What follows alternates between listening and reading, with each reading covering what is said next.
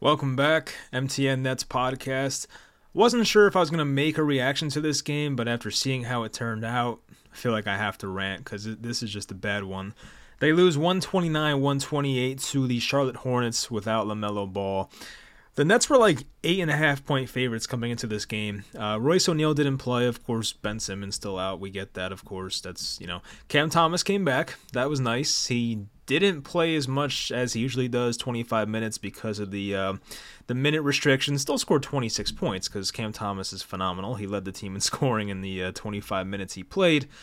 But no excuses for a loss like this. It came down to the final shot. The refs were not great. I'll get into an example in a bit. But came down to a Cam Johnson potential go-ahead three-pointer at the buzzer. Unfortunately, he missed it. Terry Rozier was cooking down the stretch. I mean, Terry Rozier and Gordon Hayward looked like Jason Tatum and Luka Doncic out there. Like, they were phenomenal. Part of it was the Nets just not playing aggressive enough defense and just too lackadaisical, but you got to give credit to Rozier. A lot of those shots he was making were tough. I mean, I feel like the first three quarters they were pretty open, but the Nets really tried to get the ball to Terry's hands, and he kept making tough shots. He missed that last one that led to the Cam Johnson shot, but we even had Nick Claxton switched on to Rozier with 40 seconds to go, and he makes that 19-foot jumper from the right elbow. So, if there's one defender I trust on this team, it's Nick Claxton. When Claxton got switched on to Rozier, I was like, all right, good. That's the matchup I want of anyone on this team. And, of course, Rozier makes that step back and, leads to a Hornets win. So there's a lot of blame to go around for a game like this, but you were on a winning streak. The vibes were finally good. Like, it felt like this should have been a 4-game win streak. I think it ends at 3 now. So this was a game. There's not many gimmies. It's not, it's still a professional sport, but this is a game on your home floor that you have to win. The Nets took 14 more shots in this game. You have to win games like that. The free throws were pretty even. I mean, Charlotte went 16 for 16, credit to them. The Nets took 15 and made 10. So, okay, that's a bit of a difference in the game right there. But the Nets had 11 more rebounds. They had 9 more offensive rebounds. Points in the paint, they destroyed them, 66-38. It's just like, this is a game you can't be losing. You can't make a team like Charlotte look this good offensively without their best offensive player. You just can't have it. And the sad part is, coming into this year, the best part about this Nets team was supposed to be their defense. Jock Vaughn's supposed to be this defensive-minded coach. And here we are giving up 129. I mean, the Hornets had over 100 points after 3 quarters. And I think on the broadcast they said that's the 7th time in Nets history that both teams had over 100 points at the end of the third quarter. So the Nets also had over 100 offensively, but this is supposed to be a defensive team. And you're allowing this to happen? 37 points for Terry Rozier on 25 shots. And a lot of even scoring. Gordon Hayward had 22 on 8 of 14 shooting. Miles Bridges had 23 on 9 of 15. I feel like P.J. Washington's the one guy who shot bad. He was 2 of 11, 2 of 9 from 3. But this is one of those games that you would want to have back. They dropped to 9-9. Should have easily been 10-8. But unfortunately, that's just a bad loss. So now coming up, they're going to play Orlando, who they've been playing great lately. Then you're at Atlanta. We know how the last couple Nets games have gone at Atlanta, going back to last year. And then they get Washington, who that should be an easy one. Then you have a long road trip. So, ideally, you would have loved to have won at least 2 of these next 3 games and then go into that, or 3 of the next 4 games, and then go into that long West Coast trip where it's like, okay, if we don't have a good road trip, it's not the end of the world. It won't kill our record too badly. But when you drop a game like this and fall back to 9-9, you're in a position now where, you would love to be over 500 going into that West Coast trip. But now they have to find a way to win 2 out of 3 against Orlando, Atlanta, and Washington. So we'll see if they can do that, but just a frustrating one for sure. For the Nets, we'll go down the list. I feel like Finney Smith played well. He was 4 of 6 from 3, made a couple big shots when we needed it. Had that last rebound, a good box out. He was a +2. Made a great hustle play in the first, it might have been the first quarter, second quarter, first half for sure, but he dove into the scorer's table, not like over it, but he dove into the scorer's table, might have hurt his knee a bit, but he stayed in the game. So great hustle play by him. I don't think he was the problem tonight. Cam Johnson looked okay at certain points, and at some, like, I feel like the first half he looked horrible, I'm not going to lie, but he came alive in the second half a bit, had that really nice dunk, probably his best dunk since that playoff one against Embiid last year. But Cam Johnson was a -4. He did put up 15 on 6 of 18 shooting, and 18 shots is a lot for him. 3 of 9 from 3. Of course, he missed the biggest shot of the game, where if he made that, this is a much different outcome. I still would have been pretty upset with how they played tonight, but if you were able to get a win, then, a win's a win. But Mikal Bridges was 9 of 22, still not that efficient. 2 of 5 from 3. He went 2 of 3 at the line. He did have 9 rebounds, 4 assists, 2 turnovers, but it was an average Mikal Bridges game. He's looked better lately. I can't be that mad, but I feel like the last 2 games Mikal Bridges has looked really good, especially that game against the Hawks. I forget if I talked to you guys since that game. I think I did. Yeah, so I talked to you guys the last time was against the Heat after that win when the Nets won by 15 against them. So yeah, Mikal Bridges, we talked about that game, but I feel like he's been better with the scoring lately. He's getting more comfortable with everything. I feel like it was just a bit of a slow start here, but hopefully, he's fine going forward. Who else we got next? Nick Claxton played 29 minutes. He was 9 of 13, had 14 rebounds, had 9 offensive rebounds, 2 assists, 2 blocks. I thought he played very well. Had that very key rebound at the end of the game, down by 3 after Dinwiddie chucked up that shot coming out of the timeout. Like, that pissed me off too. What is Jacque Vaughn drawing up in the timeout? There was 39.5 seconds left, down by 3. And they do the Dinwiddie play where he goes to the right wing and takes that stupid fadeaway shot. Of course, he missed it, but luckily Claxton was there and got the offensive rebound and put the Nets down by 1 with 29 seconds left, which gave them enough time to play straight-up defense. But how do you call timeout? And that's your play. All right, Dinwiddie, just take this stupid fadeaway shot. And you keep Cam Thomas on the bench, which I didn't like either. I know he's on a minutes restriction, but you need offense. I mean, why not go to the guy who's by far your best offensive player, who had 26 points, by the way, in 25 minutes. So that annoyed me. I wanted to see Cam in there for the final couple minutes. Didn't see it. I guess they're being strict about his minutes, but he looked great. He really did look great tonight. We'll get to him. But Claxton, another guy who looked really good tonight. No complaints really at all. He finished around the rim. He went 2 of 2 at the line. So I really have no complaints about Claxton. Dinwiddie looked pretty not good this game, not going to lie. I mean, lately he's been great. He's been really good this year, Dinwiddie. He's been a nice surprise. He played 34 minutes, went 3 of 9, 1 of 6 from 3, made both of his foul shots. This is the thing I wanted to talk about with the officiating, and I don't want to harp on officiating too much and sound like a sore loser, but if you watch this game, you know what I'm talking about, and I did tweet this on my account, so if you haven't seen it, go to my Twitter or X and you can find this, but there was a play in the end of the second quarter where Spencer Dinwiddie is driving to the rim, defender's arms are out, he does the nice rip-through move, gets an and one, and it looked pretty natural. It wasn't like it was a very delayed shot. It looked, it's a play that I feel like 99 times out of 100 they give the continuation there. Somehow the ref waves it off. Ian Eagle's going crazy. Dinwiddie thinks, he made it as well.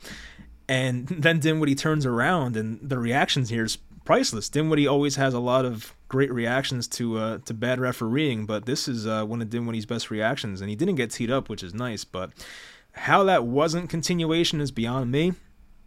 So yeah, was not a fan of that. I forget if he went to the line after this. I'm going to look real quick. I want to make sure I get that right, because it annoys me because they lost by 1, and you start thinking about a missed call like this where, if he went to the line and had an and one, which it should have been, then that could have been the difference of going to overtime or losing the game. So let's take a look here. So Dinwiddie, there was 3:19 to go. Okay, yes, he went to the line because they were over the foul limit, I guess, right? So he got 2 free throws instead of a potential 3-point play, but that ultimately costed the Nets a point. So that play happens. Then in the middle of the third quarter, 7:50 to go, Gordon Hayward drives on the right baseline to Cam Johnson, and it's the beginning of the quarter, 7 minutes left. So the Nets are not over the limit, obviously. And, he gets a bump from Cam Johnson. Hayward, takes the contact and just throws a shot up. And they reward him 2 free throws. And I'm thinking to myself, how the hell is he rewarded 2 free throws? And that's awarded continuation. But Dinwiddie's was not. And I'm just watching them now. I tweeted these back to back, and they're in the same tweet. And it's terrible. And it's the same ref, right? I'm pretty sure. Oh, no, one of them is the white dude and the other, no. So it's not the same ref. But still, I don't know how you miss a call that badly. The Dinwiddie one should have absolutely been an and one. It's one play. It's not the biggest deal, but, still. If Dinwiddie's was on the floor, you have to call Hayward's on the floor. It was the same thing. It's just not consistent. I don't care if you're bad at officiating. I want you to be consistent, and there's just no consistency with those calls there. So that was pretty bad. So that's a little rant about that. I usually don't try to get on officials too much, but that was obvious. And you saw there were Nets players. You can kind of pick it up on the mic. I think someone was cursing about how was that a shooting foul and Dinwiddie's wasn't. And you can see Mikal Bridges in the Gordon Hayward clip was pointing at the spot on the floor where they thought that Spencer Dinwiddie got fouled at or should have been an and one. The players were aware of wait, you didn't call this way in the first half. Why is he getting free throws and our guy didn't get the and one? So that was just ridiculous by the refs there. But yeah, Dinwiddie not good. 1 of 6 from 3. He took, I mentioned the 1 3-pointer he took out of the timeout, which may have been Jacques Vaughn's idea. I don't know. But he also took that one with a couple minutes left, top of the key after the Nets got an offensive rebound. He missed that as well. So if he just made one more of those threes, probably is a different game. They probably win. But he goes 1 of 6 from 3, Dinwiddie, so not good enough, only 9 points total. For Trenton Watford, he played 14 minutes, went 3 of 5, 6 points total, 2 assists, 4 rebounds. He put good pressure on the rim. I like the way he played tonight. Not a ton of minutes, obviously. I feel with Cam Thomas coming back, I feel like some of his minutes are going to be taken up. But even Lonnie Walker only played 14 minutes, and I remember him grabbing at his hamstring, so I really hope he's fine, but he's been playing through injuries the entire year. I think this little break coming up, I do think the Nets have a break coming up, right? Because I know there was that play-in tournament thing, and there might be a break at some point. I forget when the hell this is, but I don't know. They have 4 days off after the Orlando game, so, maybe that's some good time to rest. I thought they had a 9-day break. Maybe that changed because of the Nets not advancing in the tournament, which was some bullshit, by the way, because I think the Nets only didn't. I still don't understand the format. I really don't, but the Nets did not advance in the play-in tournament, or not play-in tournament. Geez, the what they call in-season tournament because of point differential. So the Nets went 3-1 in their in-season tournament games, but the point differential was not enough for the Nets. And I think Boston beat Chicago by 40 or 50, and that was pretty much the difference. So shout out to the Bulls for being complete ass. But anyway, back to the stats in this one. Yeah, Trenton Watford was fine tonight. Nothing fantastic. He was fine. Day'Ron Sharpe is a guy. He played 18 minutes, went 4 of 5. He's been playing much better. I got to be honest. He had 2 offensive rebounds, 5 total, had 2 steals, 3 fouls. He was a +4, 9 points. I feel like Day'Ron Sharpe's been a really nice positive lately. And listen, there's times where Day'Ron Sharpe really pisses me off and he looks terrible and looks clueless and can't hang on to the ball. But I got to be honest, he's been a really good energy player off the bench lately. I don't know what his ceiling is. I don't think he'll be this amazing starter anytime soon. But he looked really good lately. I mean, there's times where Day'Ron's playing and you're like, how is this guy in the NBA? And there's times where Day'Ron's playing and you're like, oh, that's a really nice help to this team. So it's always been inconsistent with him. He's getting a bit better, though, with consistency, and hopefully that, keeps up. He did go 1 of 3 at the line, so that's the one downside. But I remember he had the and one and he missed a free throw. There was also the play where it looked like Day'Ron got hit on the arm, and they called a shooting foul, and then the Hornets challenged it, and it was overturned. So I don't know about that call. I think maybe the guy got the ball first. I forget. I think I was not watching that closely when that replay was being shown. But, yeah, good to see Day'Ron be more consistent. So, 18 minutes for him is a decent amount. Cam Thomas, 25 minutes, won 11 of 21. He did miss some shots where he probably makes those more times than not.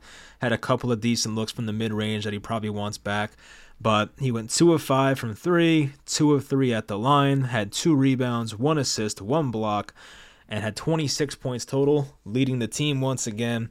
And with Cam Thomas, the thing that concerned me is that he's so like the way he plays basketball. He has to play like with such agility because he's always like stepping sideways, and you guys know he takes these crazy angled shots. He really has to have like that strength in his ankle to take those type of shots, like those crazy shots fading away to his left. You have to have strength in your ankle for that type of shot, right? So I was a little concerned about him more than like somebody else. Like let's say I don't know who's a player I can just, let's say Trenton Watford was coming off an ankle sprain. I'd be less concerned with a guy like that because I feel like the way that, Cam Thomas twists and turns his body and just takes these weird jumps and puts so much pressure on his legs, it was a little more concerning with a guy like him because, as I said, he puts so much pressure on his legs when he's trying to make these moves, and his ankles have to be like 100%. So I feel like he looked healthy out there. I didn't see anything that was concerning. He might have went down hard at one point in this game, but I don't think it was ankle related. He got back up. He was fine. But I remember at one point, I think he may have just got the ball stolen from him, and he was slow to get up. But yeah, he was fine. He did have 1 turnover, so maybe that's the play I'm thinking about. But it's good to see Cam Thomas back. I was hoping that, bringing him back in this game would be what they need to win, and he absolutely helped the team tonight. But unfortunately, the Nets played no defense tonight, and as I said, they made Rozier and Hayward looked like they were, first team All-NBA guys. Lonnie Walker, 14 minutes. It's not enough, He went 2 of 4 from 3, 2 of 5 total. 2 rebounds, had 1 assist, 7 points total. He wasn't -6. I wasn't too impressed with him on defense tonight. I don't remember anything like, great from him defensively. He did miss 1 3 in the corner where it would have been like a really nice momentum shift because I remember on that play the Nets got an offensive rebound right before it. So he did miss that 3. That would have been nice. But yeah, I was fine with Lonnie Walker. As I mentioned on the top of the video, no Royce O'Neal in this game. He had, a left hip something? I don't know. What was it? Left hip? It says left hip injury, but they called it something else. It might have been soreness. So hopefully it's nothing bad. It shouldn't be like Ben Simmons level. And I think, by the way, the Nets, I think their Twitter account, X account, they said that they're going to have an update about Ben Simmons on Saturday, I'm pretty sure they said, which I don't know why. That doesn't sound good. I feel like if you're waiting 3 days to announce an injury of when a guy may potentially return, it's probably not good news. So I'm not expecting anything positive when it comes to Ben Simmons coming back. And as I said last time, I think I talked to you guys, like I'm kind of over the whole Ben Simmons thing. Like it's just not going to happen. When he plays, he's fine. He helps the team. He's a net positive, pun intended. But he's not going to be the guy from Philly ever again. Like that, I feel like that's just gone. Like we saw a guy like Ben the first 7-8 games before he got hurt. Like he looked like he was 75-80% of the guy he was in Philly. But you still saw the tendency to shy away from the basket. Like as I said before, like even Trenton Watford attacks the basket much better than Ben Simmons does, and that's bad. Ben Simmons is out here making like 38 mil this year, and Trenton Watford's on a minimum. So like, why is Trenton Watford more willing to take the ball to the hoop than the guy who's making almost $40 million? Like that kind of bothers me. Anything else here? The Hornets had 5 more fouls. The Nets had a 10-point lead at one point. I forget when that was. When the hell were the Nets up by 10? This felt like a close game the entire time. But the thing that really cost them this game, aside from just, not playing great defense, and this is, part of it, but the Hornets shot 21 of 36 from 3. So both teams took 36 3-point attempts. The Nets made 14 of them, and the Hornets made 21 of them. So the Hornets made 7 more threes, obviously 21 more points, all 3-pointers, quick math. So that's not good enough. You shot enough threes. 36 is a fine amount, but you got to make more of them. And there were some open looks tonight that were missed. I mentioned the Dinwiddie ones. I mentioned the Lonnie Walker 3 that was open that he probably should have made. Cam Thomas may have missed a couple. So, of course, Cam Johnson, the freaking game on the line. You know what? I don't want to say this because I feel bad saying this. It feels dirty to say. By the way, that I see this now in the highlights. That Miles Bridges alley-oop was freaking nasty. I mean, not the best human, obviously, Miles Bridges, but that dunk he had was amazing. Like that he took it from way behind his head, and I don't know, it was a really nice dunk though, alley-oop. Oh, so yeah, I was gonna feel dirty saying this. I don't even want to say it because it feels so bad to say, but Cam Johnson kind of gave me Joe Harris vibes on that shot because last time we had a good 3-point shooter, Joe Harris he led the league in 3-point percentage like 2 or 3 times. The guy was knocked down. And we know Joe Harris came up very, very short in the series. We needed him most in the playoffs back in 2021 against the Bucks. And now Cam Johnson, who is naturally the Nets' best shooter, I don't think that's much of a debate. I know Cam Thomas is the best scorer, but I feel like in terms of just being a catch-and-shoot guy, Cam Johnson is our best natural shooter. So we have another guy who was in a clutch situation, game on the line, and he missed the 3-pointer to possibly win the game, which I feel like Joe Harris would have done the exact same thing.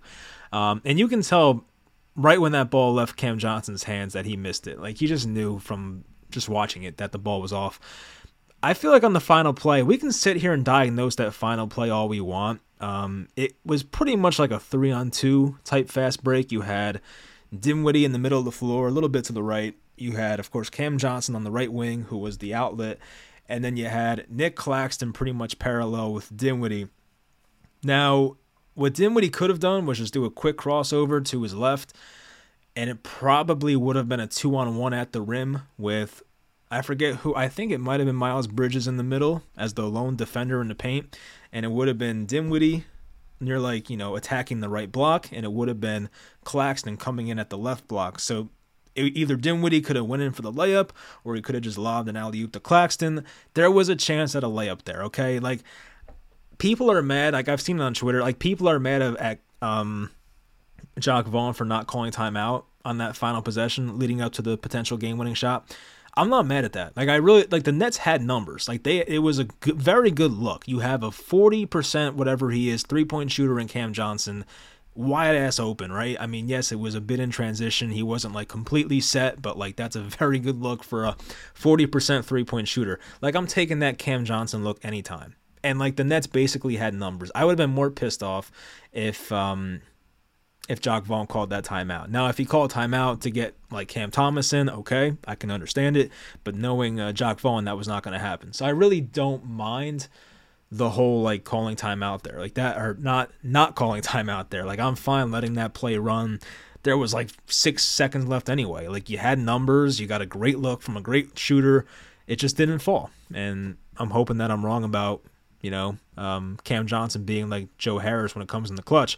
But yeah, I'm not mad at Jacques Vaughn for that. Like, that's just is what it is. I would take that shot again. Like, I feel like if you give Cam Johnson that shot more times than not, it's going to go down. So just unfortunate. As I said, yes, maybe Dinwiddie could have made a better decision to attack the basket. You're down by 1, not down by 2, or down by 3.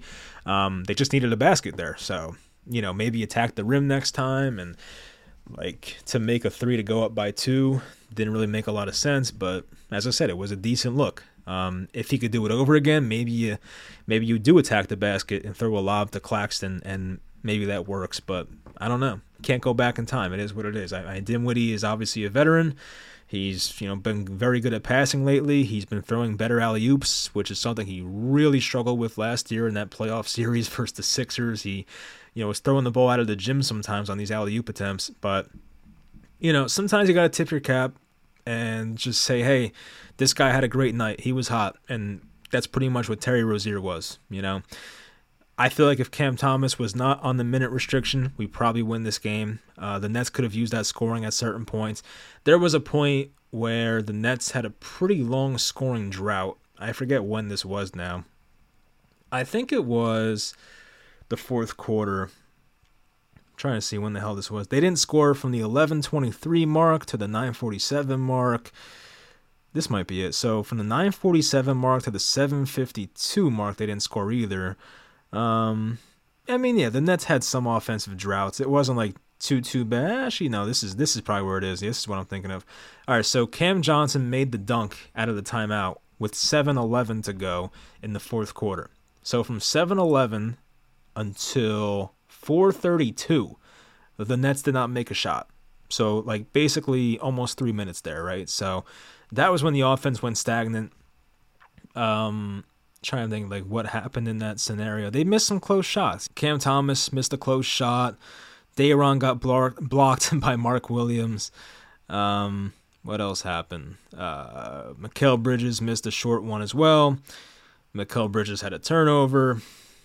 And then, of course, DFS made that 1-3. I think that was the corner 3 to go back up by 1. So, yeah, it was disappointing. You just hate to lose games like this. As I mentioned, this could have been very big because I'm thinking like long-term here with the West Coast schedule coming up. And to go over that West Coast schedule, they have Sacramento, Phoenix, Denver, Golden State, Utah, all on the road.